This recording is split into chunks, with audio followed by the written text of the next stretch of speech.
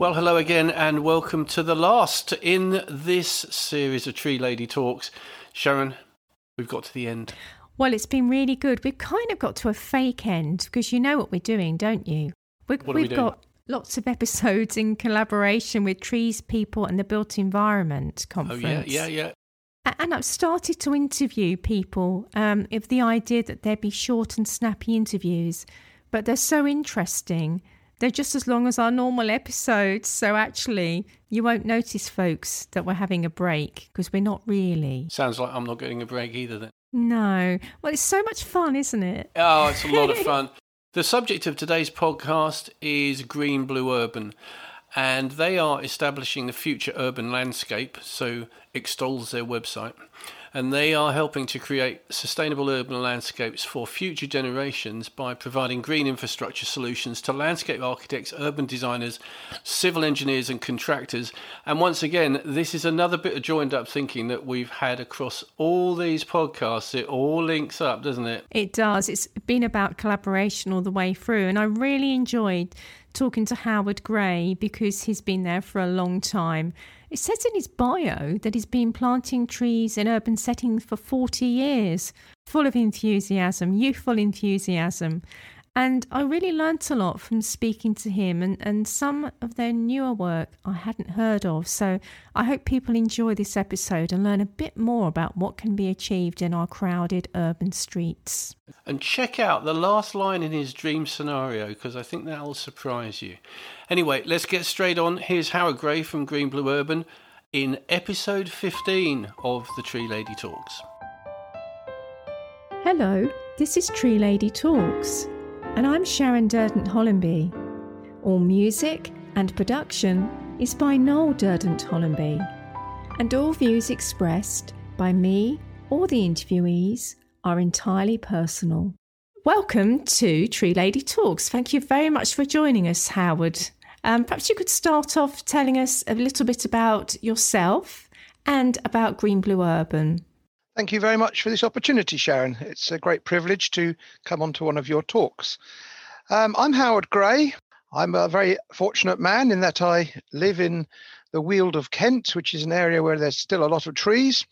A couple of 100 yards from my house, we have still what's an ancient woodland, which is open to the public. And I don't count myself as a tree hugger, but I'm an urban tree enthusiast. My intention is to try and leave this planet at least as green as it was when I came to it, and leave a legacy really for my grandchildren, great-grandchildren, future generations, that's going to continue to enhance their lives and make them healthier, greener and safer places to be. When did Green Blue Urban form? Well, it actually all started with the CEO, Dean Bowie, who had a horticultural training and had his own business, landscaping and tree planting. And in the late 80s, early 90s, he was noticing this significant difference in mortality rates, whether you're planting a tree in a hard area or actually planting it in a soft landscaped area, including one project that he had in about 1990 where we had a hot summer and he was at danger of losing a lot of trees because of the drought. So he started looking into it, found that there was actually not that much research at that point on the urban forest. So he started working with universities and colleges to try and ascertain the main reasons of tree mortality. And that's when he started innovating products, started with irrigation systems, the famous Root Rain Metro. And that's when he started the business, actually originally called Green Leaf. So it was 1992 they sold the first products. And after that, he actually sold his landscaping business and just concentrated on continuing research, develop and innovate ways to guarantee tree success. And there must have been a lot of barriers to people accepting this new way to begin with, because it seems quite strange to the uninitiated that you're planting trees in essentially plastic crates. So was it difficult for Dean to get that product to market? Very interesting story behind that, actually, because the idea of burying plastic is you might say, counterintuitive when we're trying to think of growing something that's alive and green. But the whole story, the soil cell story, started in 2000 when Dean was actually over in Copenhagen with our European distributor. And they were saying how much they liked the products that we had, which didn't include soil cells, root management and root barriers, root directors, irrigation, underground guying, all the other tree products. But they said the problem with them, they said, it's just a plant pot with an open bottom. Once the tree roots get to the edge of the root director, where do they go? The ground around it is so hard. Underneath the root director, it's compacted. So in effect, the tree runs out of available volume and then dies off after 4 or 5 years because it's got nowhere to go. So they said to Dean that what we want is a way that you can invent a way the tree can access good soil volumes. And that got Dean thinking, now how can we create uncompacted, decent soil volumes beneath a hard surface? And at that time, we were doing a landscape product called Grass Rings, which was basically grass reinforcement tiles that you can actually park on or drive on. And so he did some little experiments in actually fixing these together in a stack 250 mil high, about 500 mil square, and filling them with a very fine soil. And what he found was that actually trees really grew well into it. Over less than a year, the tree roots had expanded into this area of uncompacted soil, even though it was paved over. To him, that proved the point that trees are very opportunistic in their rooting. And if you provide them a good soil environment, then the trees will grow into it. The idea was really quickly taken on by landscape architects and arborists because they understood the principle and what Dean often used to refer to as recreating the forest floor environment beneath hard paving. And that began to make sense. The problems that we have had up till recently are more the fact that the contractors say they don't like planting them like this. They just want to dig in the hole. We've been doing that for 30 years. Or the end clients who don't see the added value because they haven't got a long-term interest in the projects. Yes, that's so true. So I'm a big supporter of good underground crate systems. And in fact, carried out an experiment with Dean quite a few years ago now on scanning the roots of a London plane tree in Greenwich, which was the first tree that was planted with the underground crate system, and just seeing how far it had spread using tree root radar. And it was absolutely astonishing how much further the tree had rooted than you would expect underneath a compacted, busy pavement in London, and the tree was flourishing. And there are countless examples of, trees that have established really well. But we keep trying, designers, and because of lack of space, keep putting our trees in difficult situations and forgetting what's underground. And it is this problem of demonstrating value in the end. And you've been doing some work on that, haven't you, of a recent study with tree economics? That's right. We've been working with tree economics now for a number of years. And doing cost-benefit analysis. And it's very clear that in not a long term, we're talking probably 15 years, the value of a tree in a proper soil cell system will more than cover the costs of a tree over against a tree that may last 5, 6, 7 years and be replaced, and 5, 6, 7 years and have to be replaced again. Partly because of the cost of replacement, but more because of you never achieve the benefits from a tree that keeps dying that you would from a live, healthy tree. When we look at benefits from trees, whether it's an urban tree or actually a tree in the country, the benefits are totally correlated to our leaf surface area. What they say is a 100-year-old tree is vastly worth more than 52-year-old trees.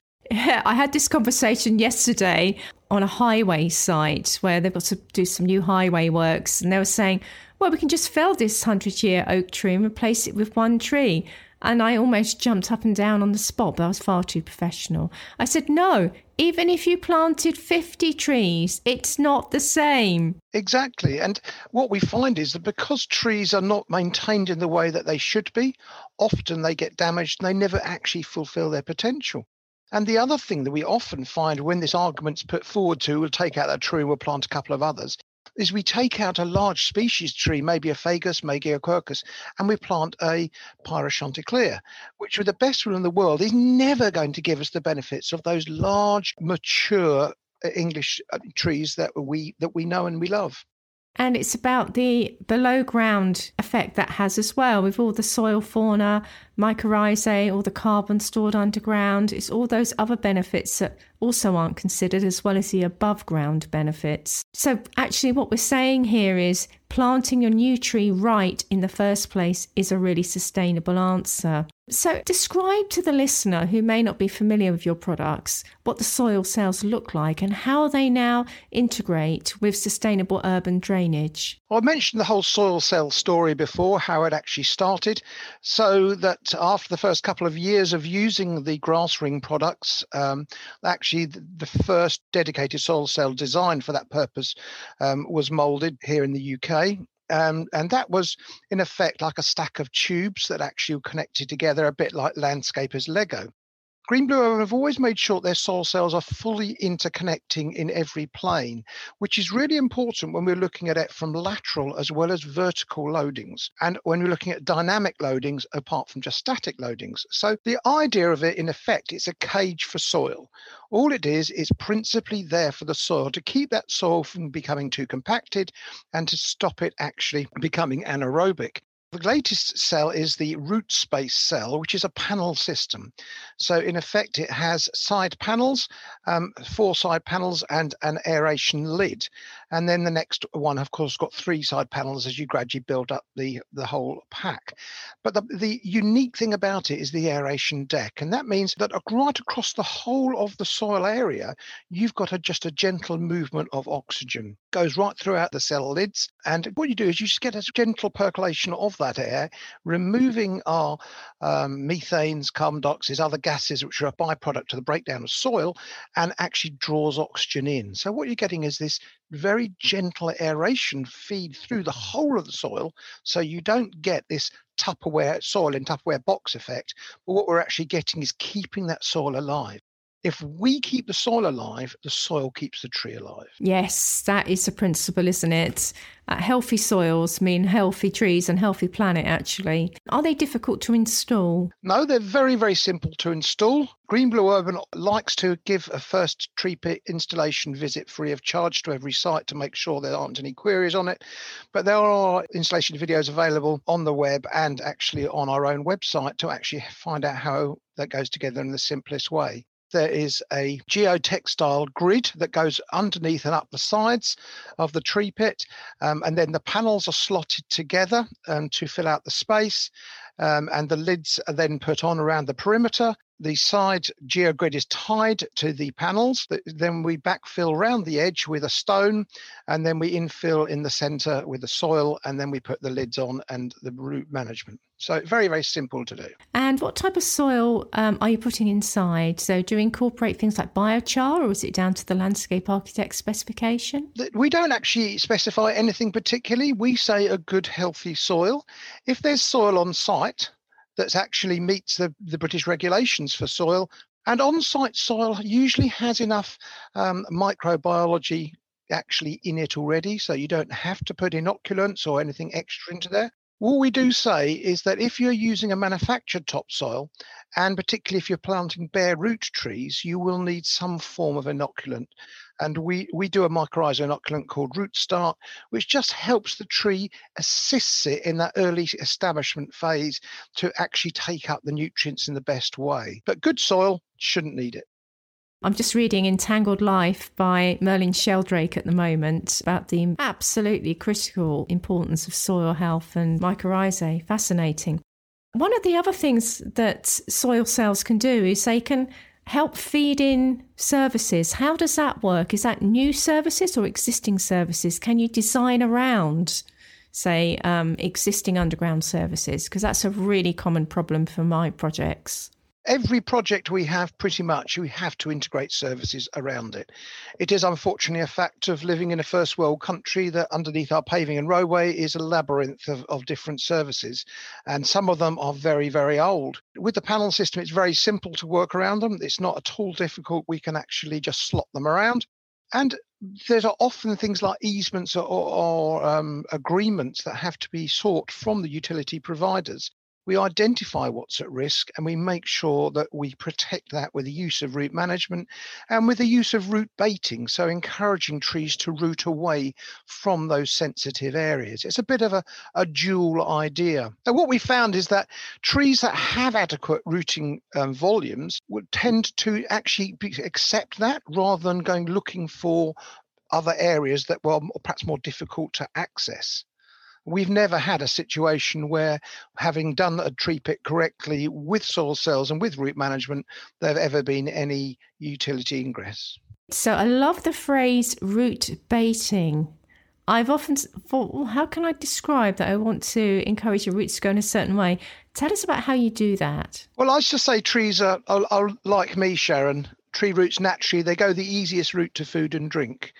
So what we have to do is we have to provide that for them in such a way that the roots will tend to go in that direction. Normally speaking, when trees root, they will actually root very superficially. Trees are often established within that top 300 of topsoil.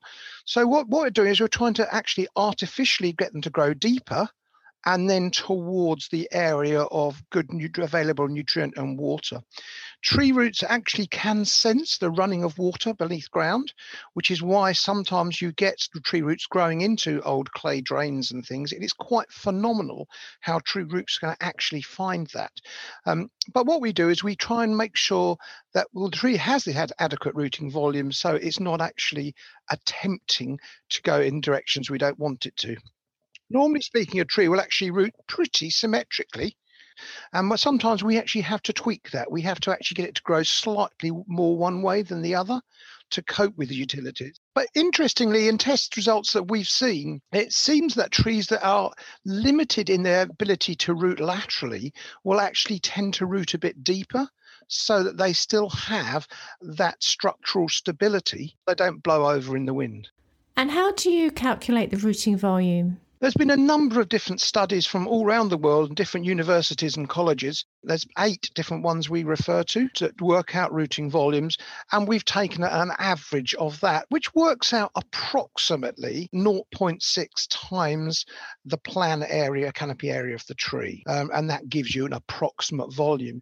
Now, it's quite interesting because it's slightly subjective. A lot of the studies are actually worked on the volume of water that tree will need and how much water can be held within a pit. We've actually learned over the years that some trees are more nutrient hungry than other trees. So some trees, for example, the London plane that you mentioned before, we know because that's a large leafed, large tree, that actually does need more water and more nutrient to sustain that canopy than perhaps something like a birch, which is actually a smaller leaf tree. Even if the trees are actually the same physical size, we'll find that the plane will require more nutrient. So it's little knowledge like that actually helps us understand it. In fact, we did some work in collaboration with you on looking at some of the very early suspended pavements in London put in by the Victorians, which is in Dr. Mark Johnson's fabulous book, Street Trees of Great Britain. Often people say, well, look at these London plane trees that were planted over 100, 150 years old. Where are they rooting? Well, there were a few cases where they had these suspended pavements, which is a sort of early forerunner, really, of what you do now, providing that rooting volume and opportunities for aeration and water. But as you say, roots are very opportunistic. Green Blue Urban have the whole Arborflow range of products to enable trees to be part of a sustainable drainage system. Of course. We really got into this because we realised that trees are a sustainable drainage system in their own right. When we start looking at those 4 pillars of sustainable drainage, and we're talking about water quantity, water quality, amenity and biodiversity, trees do that all naturally. The amount of water they can actually draw out of the ground is phenomenal. You can put filthy, polluted water into a tree pit, and yet it will evapotranspire pure water out of it. And even down to a micro scale or a very small scale. Just around the corner from where I live in Kent, a farmer used to have an orchard, and he took away that orchard because he returned it back to arable, and we've had flooding problems on that road ever since. You might say it's still a greenfield site, but what's changed? There's no more tree canopy, and there's no more tree water draw. So there's nothing that's actually stopping that water run off the field. It might be only a small change, but it can have very, very big consequences. So what are you working on at the moment? Is there anything new in the pipeline that you can publicly share? We have actually done for many years now green wall wire climbing systems to enable vertical walls and sometimes even horizontal walls to be greened up, because we know we can't get trees everywhere. It's not actually feasibly possible. And integrating wire climbing systems, so we're getting plants to climb up vertical walls and actually growing in the hydroplanter, which is a new product that we launched this year, which is a modular plug and play rain garden. So we're actually dealing with our water runoff at the same time greening up our buildings, which gives us those amenity values, gives us that biodiversity, gives us the heat insulation, gives us noise attenuation. There's so much that greening our urban space can do. So that's something we're working on right at the moment. We're looking at the possibility of using trees to be active air cleaners, a very interesting way forward, whether we can get our urban trees to actually deal with some of our air quality issues, because it's a problem that's not actually going to go away. We're getting rid of petrol and diesel cars in 10 years, but that's not going to solve all of our air pollution issues, unfortunately. And then working with other groups such as TDAG and the Landscape Institute, Arboricultural Association, to try and raise the understanding of trees and the value of them in the general public's eye. We tend to think of trees as something that's there and we like to see them and the birds like them, but actually they are an active part of our ecosystem and do a lot more than we actually realise and are worth more than we actually have understood. That's a very good point. We're all working on that, aren't we, within the industry to get the word out there. But I understand that you carry out a lot of presentations, presumably to lots of other disciplines that wouldn't ordinarily think of trees as being a solution. Is that right? Yeah, there's some really amazing people out there who are doing amazing things, and we're glad to be part of it.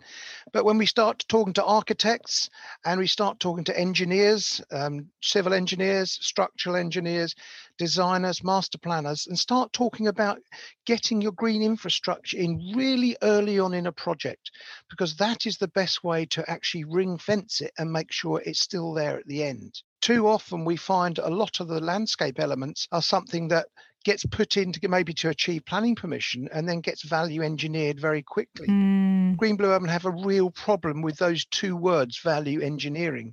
Of course you do. And that's been my experience where I've worked on projects as an arboriculturalist, and really pleased to see, products, soil cells specified, and then they're value engineered out. And, we have a really hard time to explain why it's absolutely essential. And it's about taking that longer view. Absolutely. At Green Blue Urban, we spell value engineering as cost deferral, kicking the can down the road and let it be somebody else's problem when the tree dies. And this is why we feel that landscape and tree planting should actually be moving up the hierarchy of design. It should be an integral part of sustainable and resilient design. I think it's going to. And I can think of my own workload right now where calculating the ecosystem services of trees that are lost and trees that are going to be planted is going to be right up there as more and more local authorities set carbon targets, say for the next 10 years, and they've got to achieve equivalent levels or improve net zero. Trees are part of that. And so I think it's going to happen whether people like it or not. And that's a really positive thing. So Howard, one of the questions that's on my mind is, we're all trying to reduce the amount of plastic that we put into the environment, and yet you're planting plastic crates. How does that work? Thank you very much indeed for asking that, Sharon. That's a brilliant point. I wanted to come back to that because you mentioned this earlier on in the interview. We look at this slightly differently. All our below ground products are made from 100% recycled plastic. We don't use any virgin plastics in our below ground products. But when we've got plastic that's going to be thrown away, what's the best thing to do with it? Normally speaking, there's two options. Either it goes into landfill or it goes for incineration. Now, neither of those are doing anything for us. You might get a bit of power, I suppose, from an incinerator, but it's not doing anything for us. What we say is let's reuse that plastic in a way that's really going to benefit the whole world economy, that's going to really benefit our green infrastructure. So we're using old throwaway plastic to grow great trees. And we've just launched our new range of Rootspace Ocean, which is actually reclaimed marine plastics. Old nets and ropes and things that otherwise would be normally just dumped at sea, we're actually having those remanufactured into Rootspace. It's slightly more expensive, but it is what we believe the circular economy, because we say to people that if you don't need it, send all those plastic parts back to us and we will recycle them again back into new products, because the quality of plastic we use is good, so good that it can be recycled 5 times before it loses any structural integrity. Wow, what a great answer. I'm glad I asked that. I thought it might be controversial, and it absolutely is not. That's fantastic. Green Blue Urban is actually unique in the world for making its products from recycled plastic. Nobody else uses 100% recycled at all. So that is unique. And it's made here in the UK. In fact, I would invite anybody to come and see us, come and see our manufacturing plant down near Hastings. Come and see us. Oh, that's brilliant. But you don't just operate in the UK. I understand you carry out a lot of work in North America? Yes, we have 2 offices in North America, one in Canada and one in the States. We have an office in Madrid, and we have distributors in France and Germany and in Poland and in Scandinavia and in Latvia and in Greece, and sister companies we work with in Australia and New Zealand. We try as far as possible to set up manufacturing plants in the countries where we actually distribute from. As far as possible, we set up manufacturing as close to the area where we can actually install the products. And employ local people to do local jobs. Employ local people, absolutely, using as far as you can local materials. Really interesting. That's fantastic. What's happening above ground? Because there's been some real problems in the past with tree grills being bent or tree ties not being removed and stakes rubbing against a tree. It's still a massive issue, isn't it, with sort of post-planting maintenance? Maintenance is critical. A well-planted, well-maintained tree is low maintenance. A poorly planted, poorly maintained tree is a liability. So what we would say to people is, please look out for your trees. That's up to everybody who walks past a tree. If that tree tie is looking as though it's beginning to strangle it, take it off. We need to think of the whole street scene, and we're becoming very aware that many of our streets are becoming very busy with street furniture and trees and parking meters and all the other things that we find in our streets. And what we at Green Blue Urban are trying to look is to consolidate that. So when we're thinking of putting a tree, perhaps a new tree planting scheme, why don't we actually link it in with electric vehicle charging? And we're working with some local authorities to do what we call Arbor-Charge, which is an integrated system. So what we're doing is we're going to run internet and electric vehicle charging up the street. So at each build-out tree, there'll be a car charging point. And then underneath the tree, we'll have a SUD system. We're actually touching on many of the points which local authorities are trying to do. EV charging is a current issue. We also get the matter of trying to take water out of our combined sewers, so it ticks the SUDS box. Local authorities actually having issued climate change emergencies, so we're actually talking about increasing canopy cover and biodiversity in our streets. And we're doing this within one hole in the ground. And I think that this idea of working collaboratively is going to be the future for pretty much all our jobs. In the UK, we have been very siloed in our attitude. We have one guy that does the engineering, we have one guy that does the tree, we have one guy that does the drainage, and we don't even talk to each other. And we end up doing our own designs. And we need to actually think about this in a far more logical way. Why don't we do it so that we can get a lovely tree growing to shade the cars in these hotter summers? Cars can charge. There's a drainage provision there to take water out of our car combined storm. So the whole thing is a far more logical progression. And we're even looking at actually incorporating within this some measures and sensors, perhaps to air pollution, sensors to actually build in there with our 5G provision. So we believe above ground protection is actually something that's going to evolve from just being a tree grill or a tree guard to actually being perhaps involved in charging potential for your mobile phone, possibly having sensors for soil or water or air sensors. We're even just about to roll out a range of retrofit seating that can go around our existing tree guards. The more we can actually get a tree to be central to provision in the high streets in our towns and cities, that actually we'll find that a lot of other things can hang on it. How exciting. And my mind is buzzing with other opportunities as well for that. And the fact that you can work around existing services most of the time is also really encouraging. Finally, I ask everybody, what is their dream scenario? In terms of my work and in terms of my passion for urban trees, I would like to see many of our existing high streets to be pedestrianised and actually covered in tree canopy. What we find is that when we start bringing up tree canopy levels, we have a reduction in crime, we have an increase in social activity, we have an increase in footfall to shops, people stay longer, they spend more money, and what's more, they're healthier places. Now, I understand the realities of this. We have to have deliveries, we have to have emergency vehicle access, but we have worked with a number of local authorities and municipalities in making shared space schemes, areas which are principally there for pedestrians but have other access provision, and they have become highly successful places. They've actually turned into real social hubs.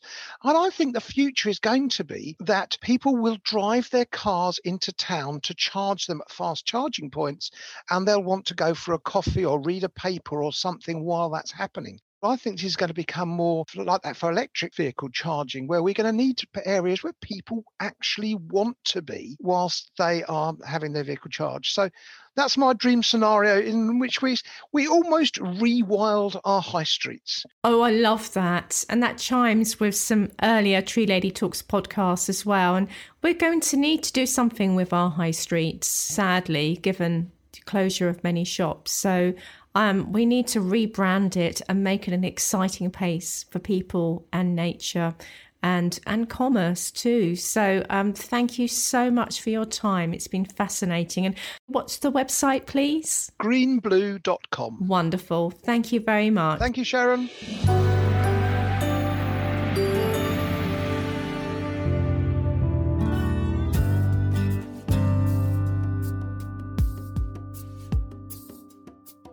Well, that was really interesting about the recyclable plastic, because I was actually quite worried for Howard when you asked him about the soil cells that they dug into the ground and whether they were recyclable. But I thought he dug himself out of a hole really well then. Da, da, da. That's a Christmas joke, folks.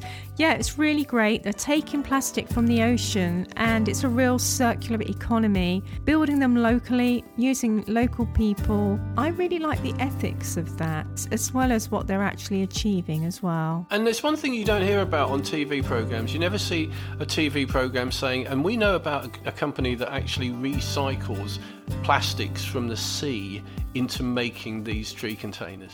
I know. It was really interesting. I loved it. So good for them. I think that's brilliant. Howard comes across absolutely brilliantly. He's a great advocate for what he does and promoting his company. And Green Blue Urban have their own webinars available. If you go to their website, greenblue.com, you can see all of the webinars they've produced this year, and it's really worth watching them, except for the one with me in it. Okay, so they think it's all over. It's not actually, because we've got an even bigger one coming. I can't believe I'm saying this. We've got an even bigger one coming up, and it's all to do with the Trees, People and Built Environment for the online conference that was going to be live but can't be. Sharon, tell us about it. Next Friday, we normally put our podcast out on Thursday at midnight, but I think we might be busy next Friday. Oh, what are we doing next Friday? Christmas Day, isn't it? Soon there will be an interview with Yvonne Lynch, and we had the most incredible conversation about how people were emailing their favourite trees, not just in the city of Melbourne, but from all over the world, and how that cuts across all the science and all what we know about what trees provide for us, and goes straight into the hearts of people. And also her work in greening Riyadh in Saudi Arabia and all the practice of that. Wow, I really love talking to Yvonne, and she's going to be one of the keynote speakers. So watch out for that. Plenty more to come, and Happy Christmas, everybody. And it's just time for me to say we're doing a highlight show. Honestly, we are doing a highlight show. Now, there may be a few surprises in it, so if you've appeared in any of these podcasts, do listen out for it, because it's going to be hilarious. We're all going to go on a big virtual dinner, so you will hear yourself there. I expect everybody to turn up and be nice, and don't drink too much, and socially distance yourself, and do all the hands, face, space stuff. If you're feeling rotten, maybe you've forgotten to listen to a tree lady talk. And we will see you on the other side. But thank you very much again. Say goodnight, Sharon. It's good night from me. And it's good night from him. And just one triangle. Oh, go on then. Yeah!